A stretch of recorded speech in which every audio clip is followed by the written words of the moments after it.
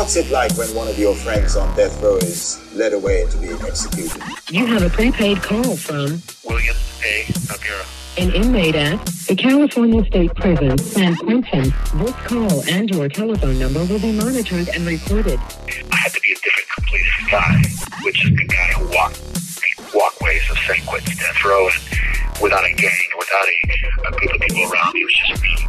Soon after you went into to be on death row, and you didn't really understand the prison workout system so much, but then he said, we're going to do 75 sets of it. To me, that seems extreme. So I'm wondering if there's a danger of overtraining, wearing yourself out so that you're... No, that's actually funny. It's funny, and I'll tell you why.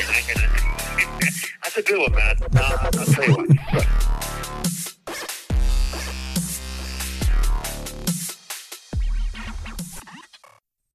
Welcome to Death Row Diaries. I am Matt Ralston. And I'm William Noguera. And Bill, we are back. We are back and ready to roll again. It's been several months, and I think everyone wants to know what you've been doing and basically why we weren't able to record. So why don't you start from the beginning and recap for people that aren't following what was going on with you. Why it is that you were moving to a different prison is what was going on. So why don't you start from the beginning? Yeah, well, again, thank you for welcoming me back. It's been a while. I mean, I've gone through, from probably the worst to some of the best moments, encapsulated in the last 6 months, which started, as some of the audience knows, on February the 22nd. They basically came to my cell and said, hey, you're being moved to the San Quentin ASU, which is the Administrative Segregation Unit, which I couldn't figure out why they were doing that, but I got a rude awakening. Death row was, pretty bad. A lot of violence, a lot of stuff going on there. But when I went to committee that Wednesday morning, the 22nd of February, and they said, look, you have life now. We're moving you off death row. You would think that there's a bit of a reward for getting a lesser sentence because, you're now not that bad guy. And the opposite was true, Matt. I mean, I was taken... Within 4 hours, I was stuck in a cage, and I thought, okay, I have to go through this process, but I'm going to go to a better place. But when I got to the ASU unit, oh, my God, I lost everything. I mean, I walked in, and they basically told me, give me everything, your clothes, your shoes, your underwear, everything. This call and your telephone number will be monitored and recorded. They took everything from me. They issued me a white jumpsuit, which I looked like a freaking rodeo clown in this thing. And they gave me a roll with one sheet, and they threw me into what's called an adjustment cell. And I was familiar with the adjustment center back in the 80s on death row, but this was 10 days of isolation. No showers, no phone, nothing, just isolation. And again, I'm used to this. I've done this before, but I expected to have at least some of my basic utensils, a spoon, a toothbrush, toothpaste. Well, what they gave me was about 1.5 inch long toothbrush and this powdered toothpaste that would make a billy goat gag. It was bad, Matt. I mean, really, really bad. I asked for a mirror, no mirror. I asked for a razor, no razor. Showers were cold. I mean, I'm going from a luxury hotel on death row, basically, what I thought was a luxury hotel, to basically being thrown into purgatory or hell. And that's how my indoctrination into the new life in prison was all about. And after 10 days, I was moved to a regular cell, and I'm thinking, great, now this process is going to change. Au contraire, mon frere. It went from bad to basically worse in less than 10 days. Well, this seems messed up to me because correct me if I'm wrong, I'm assuming you have a fairly clean record in prison. You haven't had any major transgressions. I was kind of under the impression you had a decent relationship with the prison administration. It seems like you're being penalized or something, you know? It seems like you're being punished, which is weird because I thought the whole point was your conditions were supposed to improve. Well, that's what I thought, and I actually had that conversation with the warden there. I said, listen, why am I being punished? And his reply, as well as his administration, was, you're not being punished. You're here for non-disciplinary reasons. And I said, that's good and fine. But the fact remains that had I stabbed somebody or killed somebody in prison, I would have gotten the same treatment. So whether you're going to call it being punished or not makes no real, dent in the situation, because I'm being treated as if I had committed an offense, a major offense.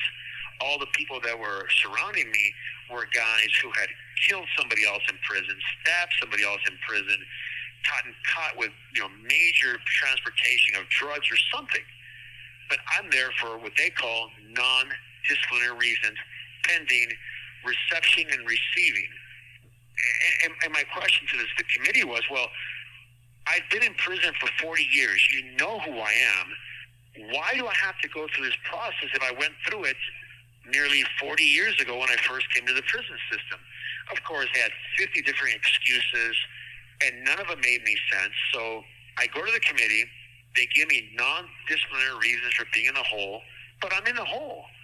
I'm wearing a jumpsuit. I have no contact visits. I have no contact with anybody, period. I'm allowed to go to a freezing cold shower. I'm not allowed to take a razor to shave, so I had a freaking beard down to my chest. My hair, I look like freaking Wolfman Jack before I leave there, and time begins to go. So I ask, can I go to a yard? Yes, you have that privilege. I'm like, great. I'm going to yard. Maybe at least getting out of my cell will make me feel better. Again, au contraire, mon frere. I go to yard, and it is a 12 by 14 steel cage. There are 13 of them side by side. They have a pull-up bar, a toilet, and a sink, and that's it, and steel and concrete. You go out there maybe once or twice a week, and that's it. And you're there next to other guys who have gang members, prison mafia members from gangs, guys who have killed, assaulted, and they're surrounding me in these cages, which is fine by me. I'm not really too concerned about some clown in a cage next to me, but there is a bit of isolation that you experience because, correct me if I'm wrong, Matt, as humans, we're social creatures, so obviously I can't run around with a scowl on my face all day, so you try to say hello to people, good morning, and the majority of them wouldn't talk to me because I'm what you call non-active. So let me break that down to you so you and the audience understands what this means. In prison now, which is a whole different ballgame than it was when I came in, the California Department of Corrections is basically trying to integrate everybody. So if you're at a prison and you are programming because you wish to re-enter society, it's part of the rehabilitative process. They have what's called a non-designated yard. It's 50-50. 50% of the people are normal general population people, which have robberies or murder or whatever, but they're considered regular people. And then there's another 50% of the population who are S&Y, special needs, people who have possibly rapes, child molestation, whatever it could be. They got beat up, they got raped in prison, whatever. They're not the tough guys. And the California Department of Corrections wants to integrate these guys.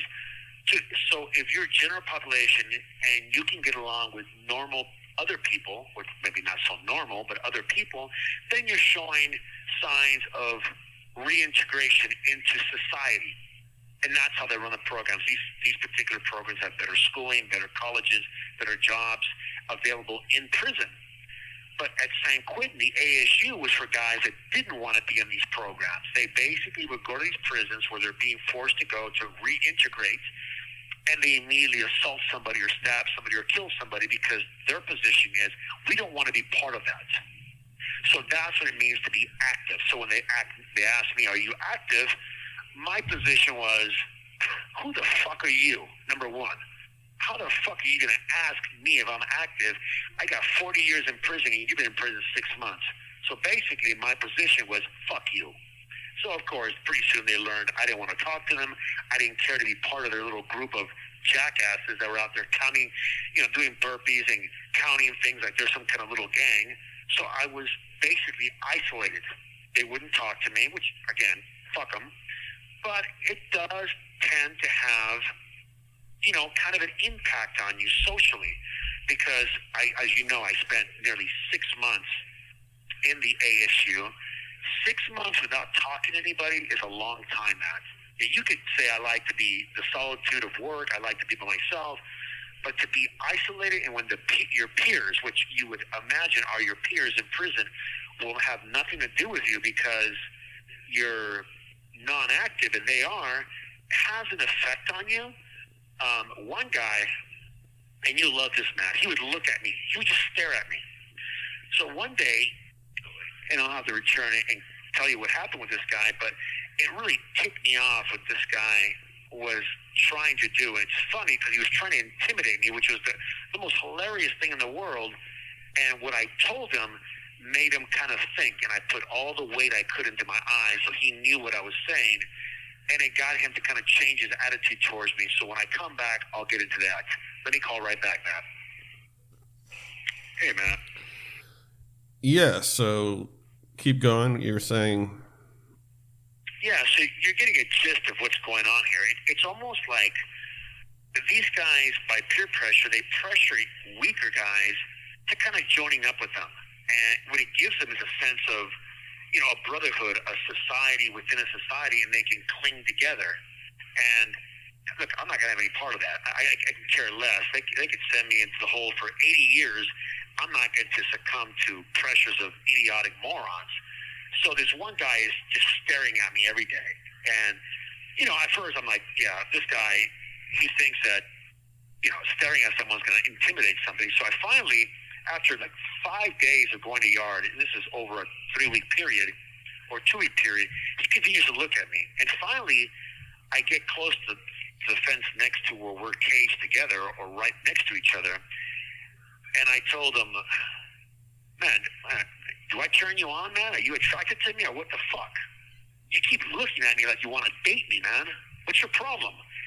And he just looked and smiled, and I said, man, and then I put that crazy smile that I always put on my face, and I told him, well, you've done the easy parts, which is stare at me. So let me just fill you in. All puppies think they're wolves till they meet a wolf. So I left that hanging. That day when they opened the gates to let him out, the cop told him to stand fast. He was cuffed. I was in my cage. And, of course, this guy is a puppy. He has no idea of what I've gone through in the 40 years I've been in prison. He has no idea of the caliber of killers and criminals that I've been around. I mean caliber not by being they're great people of good character. I'm just talking about complete, utter killers. And he stood next to the cage without even remembering that I was there. That's about how novice this guy was. And I walked as close as I could, quietly. I didn't try sneaking up with him. I just walked up to him. And he was there. And I guess he sensed my presence. He turned to me. He jumped back about 3 feet. And I just smiled at him. And he understood right then what I was talking about.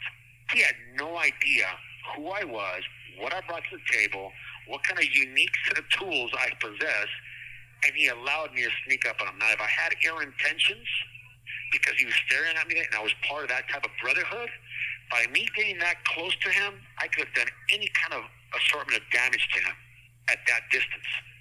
But he allowed me to get that close, and I think it dawned on him, shit, I'm playing in a whole different league here, and this guy right here just showed me how quickly he can get close to me. It didn't change him from talking to me, but at least when he was in the cage next to me, he wouldn't say anything. He wouldn't stare at me. He wouldn't even look at me. He just lowered his eyes. So did you hear anything else from the guy, or did that kind of settle the situation?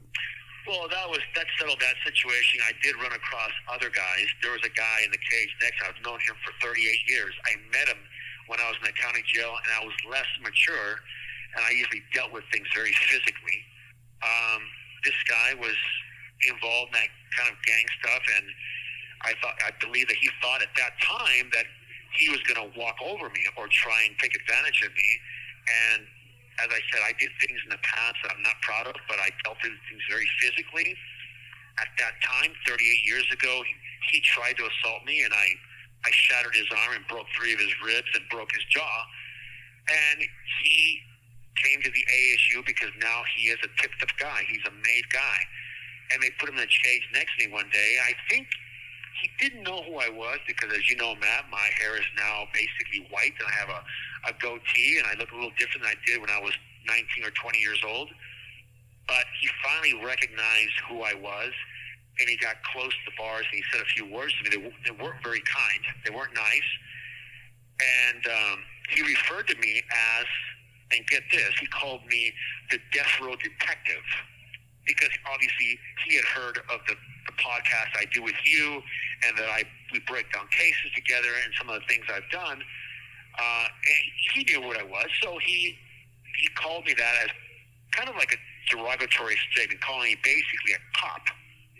And he thought it was going to affect me in a negative way, and I smiled. I thought, that was a hell of a compliment. Thank you. I appreciate that. You know, I'm educating the public, so screw you. But when I referred to him, I said, yeah, when you said death row detective, I said, yeah, I hear you, victim. I called him a victim. He was one of my victims. I don't mean from this case, but you can technically say that he was a victim to my violence at one point. Although he brought the violence to the table, I ended it very abruptly. So that was one of the only confrontations I had that were non-physical. They were more verbal, more political. But I got my point across, and from that point on, I had no conversation with anybody in the ASU for the 6 months I was there, which was frustrating as hell because, as you mentioned, I did nothing to deserve to be in the hole. But every time I saw my counselor and I asked him what was going on, it was the same thing. Look, we lost your paperwork. We can't find this sheet of paper. We can't find this. And time just kept rolling on. 5 days, 10 days, a month, 2 months, 3 months, 4 months, 5 months. And it just came up till finally, after some folks began calling the prison asking, what is going on? Why is he still there? And OPEC got involved, which is a media outlet that oversees the California Department of Corrections. They kept asking questions. Why is he being punished? Why is he still there? Finally, the warden of San Quentin responded and said, listen, he'll be gone within the next 2 weeks. You know, the process is almost over. And, of course, I left within 2 weeks at that point. But it was from February all the way to July that I was there. I know it wasn't this guy's intention, but the death row detective, that sounds pretty badass. You might want to kind of steal that and use it. Absolutely, right? I mean, this guy thought that was a cute gesture of how to insult me. I thought, oh, great. You know what? I'll take that name. Thank you very much, jackass, you know? So, look, you know, it's not a kid saying sticks and stones will break my bones, but words never hurt me. It's kind of that thing. You can talk all you want, like I told that clown. Listen, you've done the easy part, which is look at me or say some bull. And with the smile on my face, I basically told him, if we're in the same cage together, you'd be in trouble, man. Every puppy thinks he's a wolf till he meets a wolf. That's what it comes down to. So, can you elaborate a little bit on the isolation and how it affected you? Because it's a little, like, I understand, but it's hard for me to totally wrap my head around because I look at where you were before as, I mean, it is isolation. You were in your own cell that was locked and you were there most of the day, but, like, what was it that really, I know you didn't have your stuff, so I think that's part of it, but, like, what was it that really bothered you and how did it affect you? I know you're a resilient guy, but did you have, like, depression, anxiety?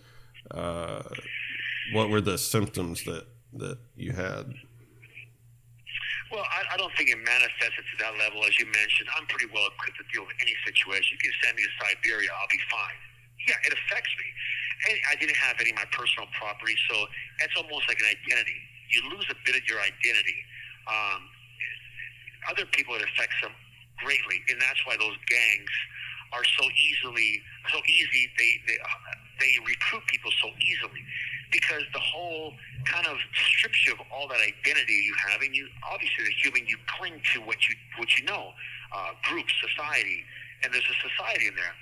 For me, I wasn't able to use a phone, so I didn't have conversation with friends. I mean, with you. I mean, you and I have a lot of conversations together. You know, we're both. You know, you're my friend. We've known each other for so many years. How long has it been since we've spoken to each other? It was like 6 months. So that affected me. I didn't speak to my family. I didn't speak to friends. That affected me. Then there's the thing of being isolated. That on death row, I had people I spoke to. There wasn't a whole lot of people, but I did speak to people. People knew who I was. But in the ASU, there was a hostility towards me because I was not active, what they describe as active. That guy that got there and called me a death detective, he told all the guys there, which basically is everybody there, that I was doing things on true crime. I was looking at cold cases and trying to break them down. So that puts me almost in line with law enforcement, which is a deal breaker in prison. It gets you killed. So there's a lot of things like that affected me. But I guess the worst thing that affected me, it made me feel a bit more isolated. Although I knew I was isolated, I was in a single man cell like I was on death row, it did set me more in an island. And not having, although through communication of a phone, and not having conversations with you and family, it did make me feel a bit isolated. I'm not sure if you can call it depression, but it did affect me a bit. Would it have killed me? No. Would it have got me to kill myself? No. Did it really make that much of a difference? A bit, not so much. But I had responsibilities, Matt. You understand this. I mean, if you got put in jail tomorrow and you couldn't really deal with your responsibility, your car payments, your job, all these things, they would affect you. For me, it was I couldn't do death row diaries. I couldn't do some of the things I do. I couldn't continue writing my books. There was a void between my publisher and I, my agents and I. So there's a lot of different things that played a part, and the more time that went by, it felt like in my heart that I was letting a lot of people down. A lot of contracts weren't signed. A lot of people were not able to do things because I wasn't there, and I felt like I was letting them down. So that had also kind of a psychological effect on me. So what happened to all your stuff? You know, I'm kind of a minimalist. I don't own a bunch of junk, but I have certain things that mean a lot, you know, photographs, just books and, you know, sentimental things like that.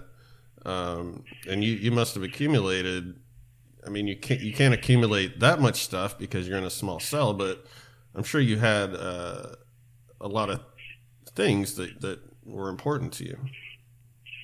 Sure, you know, there's music. I love to listen to music. My stereo was taken from that. I didn't have... The worst thing of all was the food. Because you're in the hole, they tend to feed you less protein and more carbs. So I gained a bit of weight. I'm usually about, 202 pounds solid. I went up to like 211. And over a 6-month period, you're eating potatoes, you're eating a bunch of rice, there's no meat. It's basically a plant-based diet. When you go to the store, I was not able to buy food pouches like meat, roast beef, tuna, mackerel. That affected me more than anything because I am a freaking beast when it comes to working out. So I couldn't keep that level. So I didn't feel as potent, if you want to call it, or as powerful.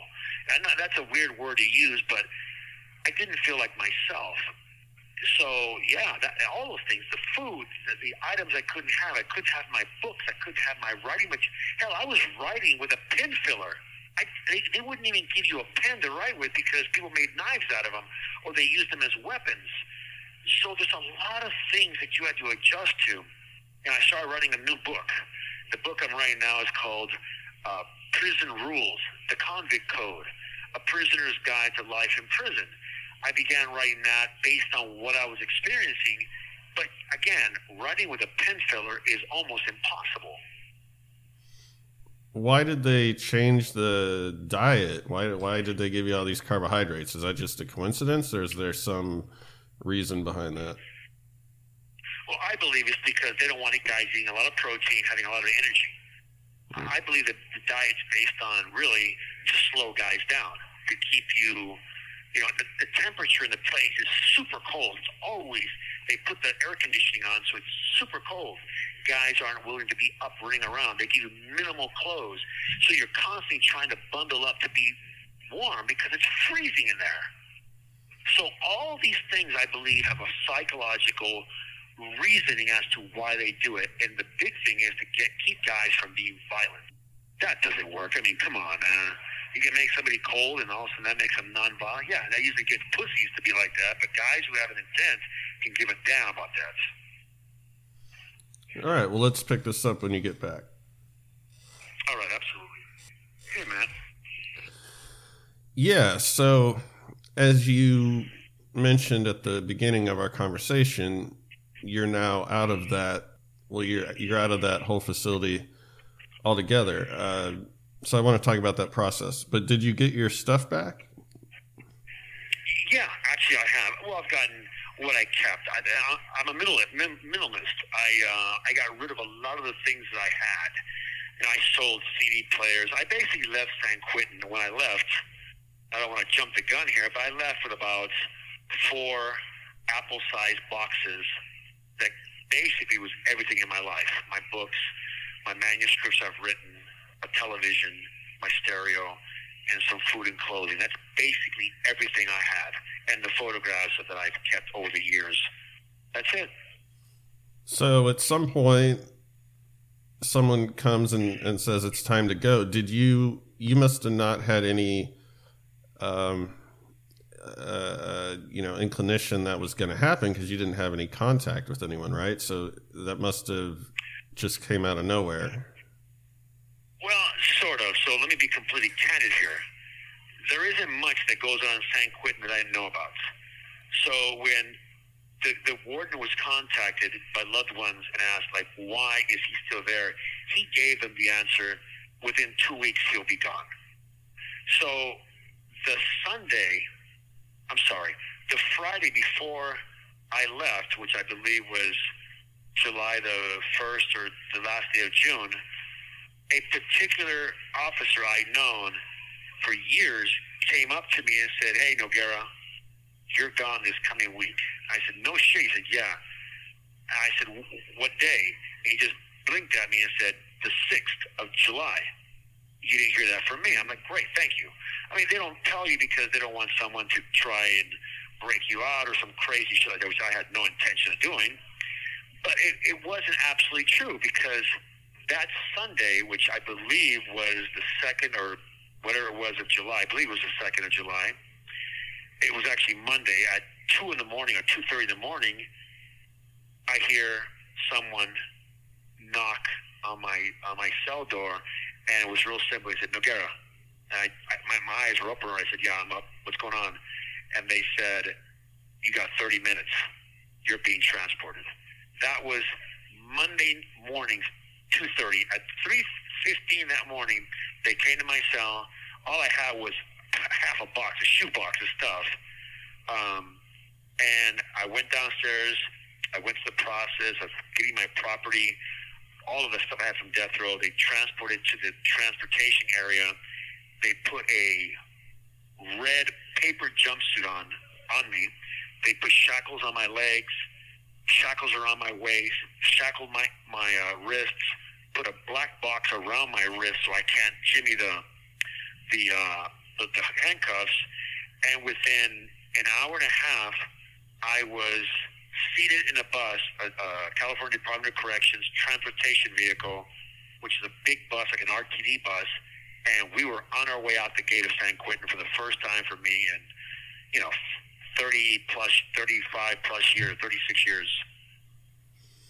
So what did you notice when you're on that bus? You hadn't been outside of prison gates in, as you said, 40 years or thereabouts. So, you obviously, you have a TV, you read, you talk to people, so you know what's going on in the world. But there must have been a bit of a shock to the system just to actually be out on the highway. And it is I-5. It's not the most pristine or visually complex place out there, but it is California, and it's beautiful, and you hadn't experienced that in so long. I can't even imagine.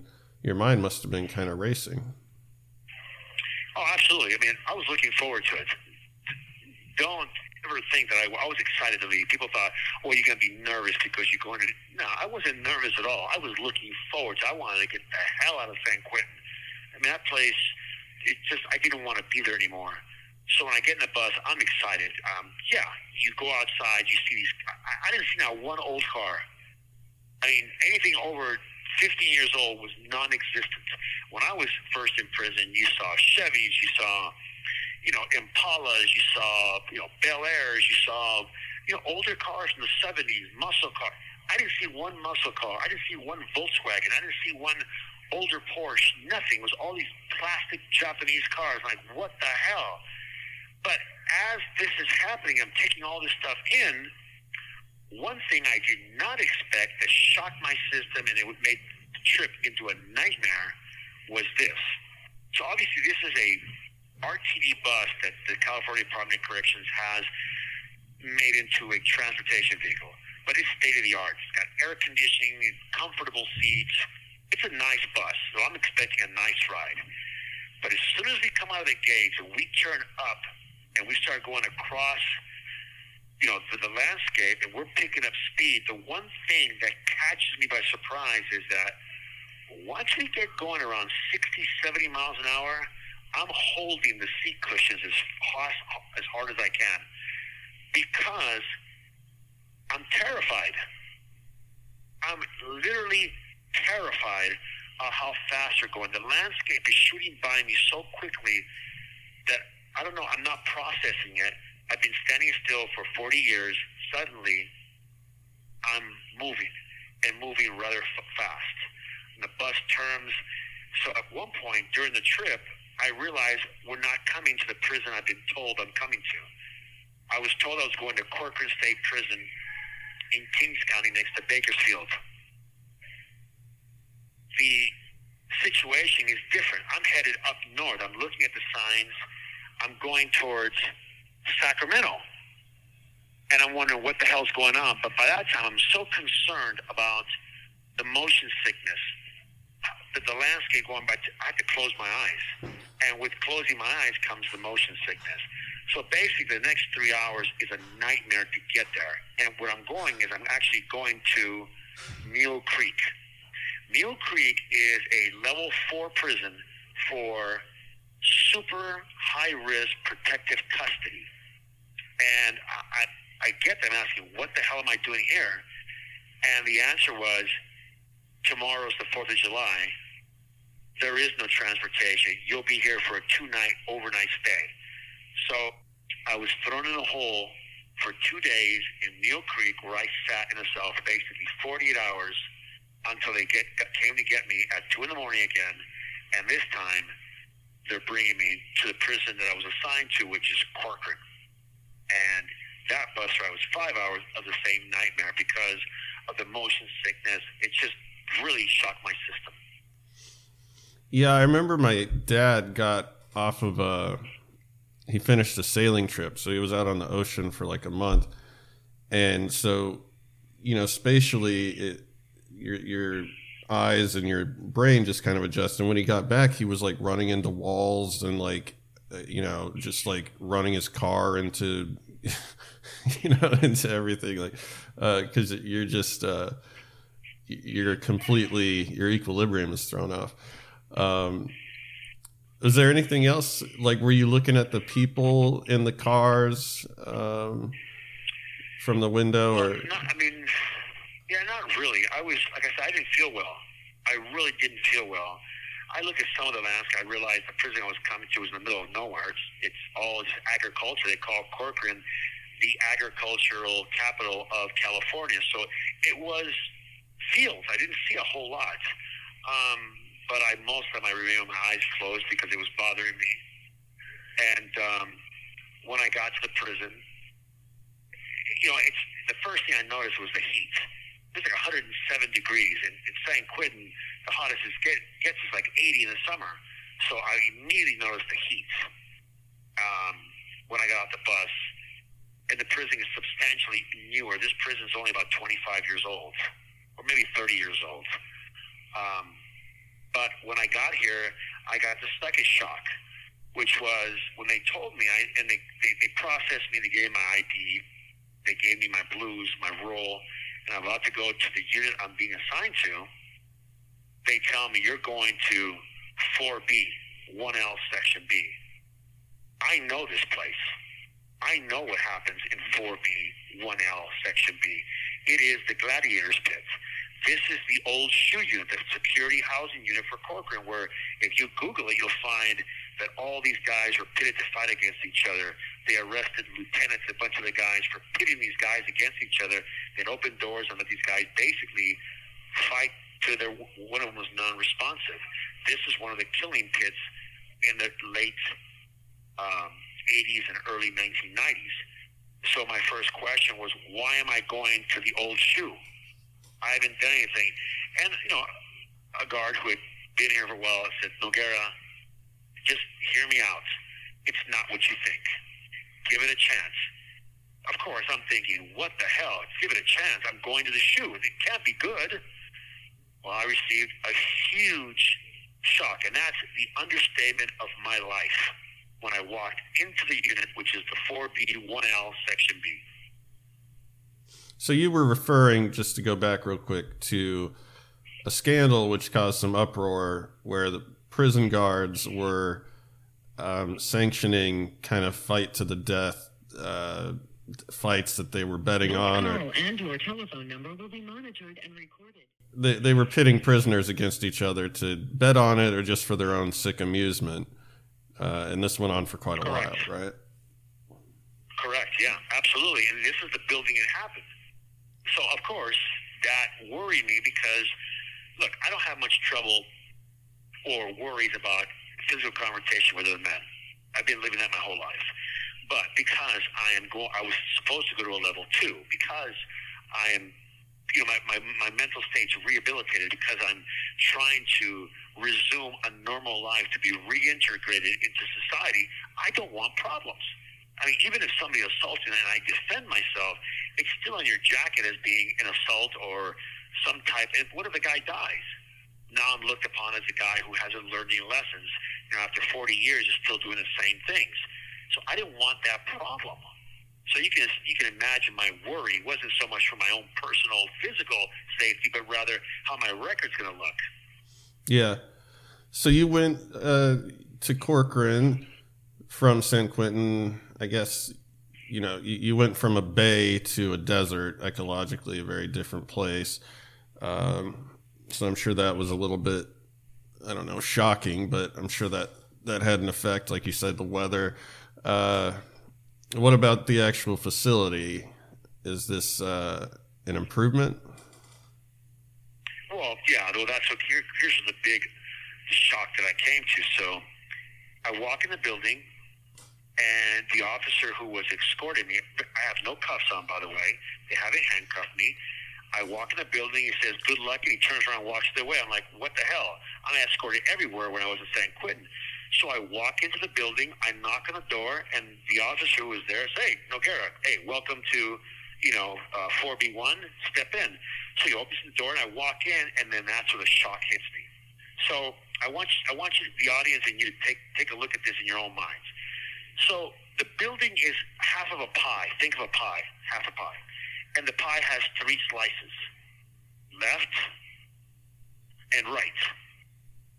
Right where the crust would be, there are 20 cells.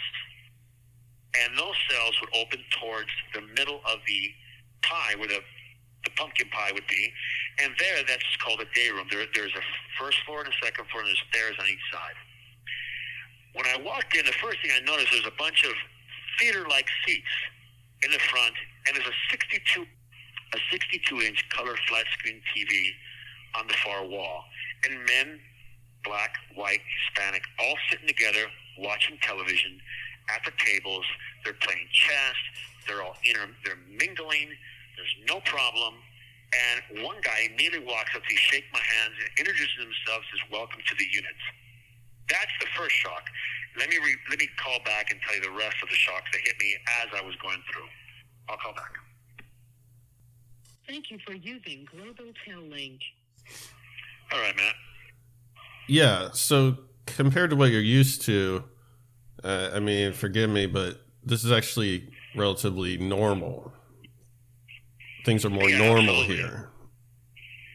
Yeah, it reminded me of a college dormitory. The doors are all open. Guys are walking in and out. People are going to school, to college. People are coming home from work. Right away, the guy that was going to be my cellie was already informed that this guy from death row is coming. He walks down the stairs, shakes my hand, helps me carry my things to the cell that he and I are going to share. It's a larger cell. It's double the size of the one in San Quentin. There's 2 bunks side by side. They're concrete slabs. You put your mattress on it. There's shelves where you can put your things. You know, he has a television. My television comes with me. But right away he says, "Look, let me give you a tour of the place so you know what's going on." I'm getting the impression of a freaking college campus. There are telephones on the wall. I still don't have my tablet, which I'm hoping to get soon. There's been a bit of a mix-up with GTL, and they're supposed to have it, but I don't have one yet. But they have a kiosk on the wall that I can log on to. I can see my text messages. I can call people like I'm doing now, and I can text people. So right away, I noticed when I turn around, there's a microwave against the far wall that we can use.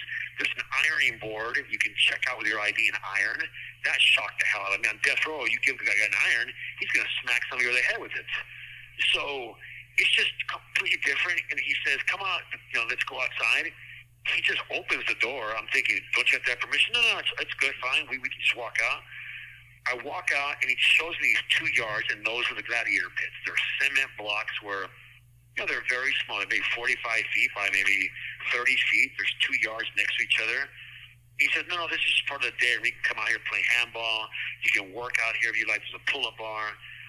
There's toilet facilities. He says, no, let me take you to the real yard. I'm thinking, what real yard? So he goes to another door. He opens the door, and I step out, and I'm like, holy hell, what is this?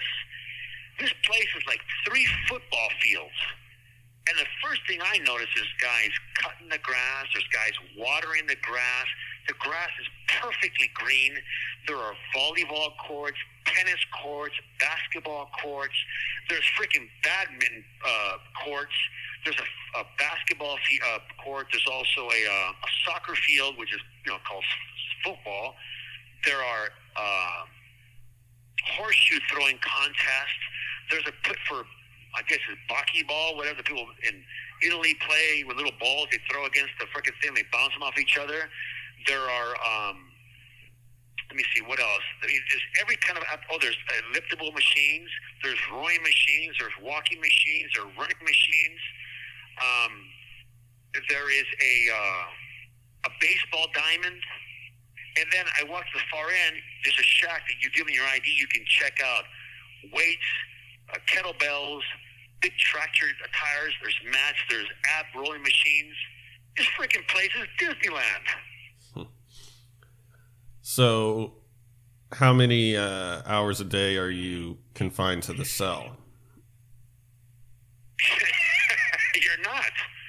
The doors open at 6:15 a.m. and they remain open, and you can basically be in a day room or walk outside. They have opening like at 8:30. They open all doors. You go outside. If I'm close custody, so I have to come back by 12 and be counted. Once they count me, boom, I bolt outside again. I can bolt outside and be out there till like 3:30. I come in, they count us at 4 or 4:30. We have dinner, and they open the doors again at 6 o'clock. I'm out there till 8:30 at night. Well, that's great. That must be pretty liberating based on what you were experiencing before. You were in the cell for, what, you only got to go out to the yard for an hour or two? Yeah, and that was every couple of days because death row had locked everything down because of COVID, and really the yards ran maybe 2 or 3 times a week. So this is, a completely different ball game. It took me 2 weeks. I went out there every chance I could to work out. The funny part is I lost 10 pounds. I had gained just water weight or whatever from being in the hole eating that garbage. I've already dropped. I'm down to 197. I imagine I'll get down to 191, which is my fighting weight. And I'm out there every day, twice a day working out. But of course, now it's wearing on me. I'm like, okay, I don't need to be out here every day. And I started working on the podcast. I started working on, the book. So I'm, getting certain hours. I'll be out there every day or every 2 days on, 1 day off. I'm studying more. I'm getting acclimated to the program. But all in all, this has been a pleasant change. This is a rehabilitative program for people who have expectations of paroling someday. I have those same expectations someday to parole. And as soon as I'm allowed to go to a board, I will go to the board, and I will hopefully by then have all the classes I need. I've already signed up for all the SAP classes, which are self-help groups. I've signed up for anger management, Alcohol Anonymous, Narcotics Anonymous, self-reflection, all these different classes that they offer here. I'm taking them, as well as college. So I probably won't get a normal job. I'd rather go to school, get all my credits I need. So when I do go to a parole board would find me adequate for possible parole. So were you nervous meeting the cellmate? Because you haven't really been in close quarters with someone in many years. You had your own cell on death row in San Quentin. So did that make you nervous that you're going to have to share the space with someone? Because you don't know who this guy is. It's kind of the luck of the draw. It's like getting a roommate in college. The guy could be a weirdo and you're kind of stuck with him. No, yeah, absolutely. I mean, the first night I was there, didn't sleep. I stayed up the whole night just trying to figure who this guy was. Did he have an agenda? But I didn't feel none of the guys I've met here have I felt attention. I haven't felt that they're setting me up for something. None of that stuff exists here, which at San Quentin, it was an everyday thing. So after a couple nights, I slept a few hours. Now I'm sleeping, my normal 5 hours a night. He isn't a new guy. You just meet him. I've only known him for a couple weeks. Seems like a decent guy, very clean, which is very important to me. But I'm never in the cell. He spends 90% of the time in the cell doing whatever he does. With me, as soon as that door cracks, I'm gone. I take my bag. It has, towel, soap, shampoo, everything I have. And I basically go work out, come in, shower, because I can shower anytime I want to, rather than on death row I had a particular time I had to be cuffed up and taken to the shower. Here, I shower whenever I want, as many times as I want a day. So I spend very little time in the cell. I basically leave the cell, and at night I go to sleep there. That's it. Wow. Well, yeah, it must be. Do you feel more relaxed? Do you feel a little bit more at peace? I'm just trying to think, like, if I think everyone goes through periods where you're not able to exercise for a week or whatever, or you're eating bad food because you don't have access to the stuff that you need or whatever, and you just feel physically and mentally not on your game. And anyway, do you feel any kind of relief, or do you feel like you're in a better place? Well, I believe I'm in a better place because the people around me are more geared towards parole and reintegrating themselves in society. Do I feel any difference? I don't think I do. I just, it was a little uncomfortable to get used to it. It's a better place. I enjoy this better. But for me, I'm a pretty simple animal. Once I get acclimated, I start working, and I'm a workaholic. So I'm already reviewing cases that you and I will be taking a look at the next few weeks on Death Row Diaries. I'm eager to get back to the same stuff I was doing. So more relaxed, probably not. I feel the same. Being around a bunch of high-profile or killers that are really serious doesn't really play on me that much. I'm pretty used to it. So that doesn't affect me, but the overall place itself, with the type of access I have to classes, to college, to the things that can help me, that part, absolutely, I feel much better and a lot more optimistic that something good is going to come from this. Yeah, so you got a lot of stuff going on, and I'm sure we'll hear more about those projects. As far as what we're doing, we're just going to pick up where we left off. We're going to start breaking down cases, and you're able to now maybe talk about some things that you weren't before, because it was a little bit of a delicate situation. I don't think you really cared, but in the name of self-preservation, you weren't about to talk about the people that you were on death row with, because that would have been kind of reckless. But now it doesn't really matter, right? Yeah, correct. I mean, there was a lot of guys there that, we didn't care about. There were child molesters or weirdos or child killers, so I could have cared less. But yeah, it was probably good practice not to bring them up because of where I was. Somebody could have taken it the wrong way. I wasn't trying to run around the freaking yard with a fire suit on, soaked in gasoline, right? So, but now I don't think anybody cares. I will say this, that the first day on the yard, I don't know how they knew or if they knew at all, but I met a serial killer, and right away I began to try and figure him out. So I think there's going to be opportunities of possibly bringing people on the show. I've already began to talk to the people here, meaning the warden's office and people there, possibly expanding the show where we can bring people on. I don't know. We'll see what happens, but I'm playing it day for day, year by year. But I think the audience is going to get a good show. We're going to get stuff we couldn't talk about before, and they're going to get the same perspective they've gotten for the past, 100 and some episodes that we've done, Matt, which is really a unique look at the criminal mind, the criminal perspective, and serial killers, which the audience loves to listen to. And we have a bunch of cases you and I have spoken about that we're bringing to the forefront in the next couple of episodes. And yeah, I look forward to it. This is something I've been looking forward to 6 months, and we're finally here. Yeah, it's been a long time, and I'm glad that a lot of our subscribers and fans of the show stuck with us. I'm sure they understand the situation, but we were picking up a little momentum, and I didn't want to really stop the show, but we didn't have any choice. But anyway, we're back now, so I'm looking forward to it. Yeah, I want to personally thank all of the audience for listening and staying loyal. We've been gone for 6 months. You guys have hung in there. We promise you we're going to bring you some exclusive shows, some things with content that no one's ever heard before or talked about. So as a way of thanking you, just please understand that you're thought of, you're appreciated, and you're the best audience in the world, and we're going to bring you stuff that is really going to blow your mind in the episodes to come. As a reminder, to get insight about what I'm doing, besides what Matt and I do, please subscribe, sign on. It's free to my newsletter at my website, artistwilliamnoguera.com. You can just sign on there, and Chimp Mail or MailChimp, whatever the hell it is, will deliver a newsletter every 2 weeks about different subjects that I talk about. So everything's tied to what Matt and I are doing, and we really appreciate you. So thank you.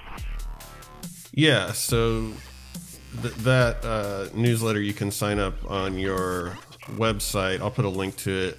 I believe I did put a link to it on Instagram. I got to check, which is, by the way, at Death Row Diaries. If you want to check out Instagram, Facebook, Patreon, all of that is at Death Row Diaries. So, yeah, I guess we'll be back next time to talk about some creepy douchebag killer type guy and break down what makes him work. And anything else before we go, Bill? No, just glad to be back, and I'm glad to be talking to you, Matt. It's been a while, man. As crazy as it may sound, but yeah, I missed talking to you. I missed our show, and I missed some of the conversations we had and the laughter. You have 60 seconds remaining. So, yeah, definitely. Well, until next time, I've been Matt Ralston. And I'm William Noguera. Be safe. Be aware of your surroundings. Your life could depend on it. We'll see you next time.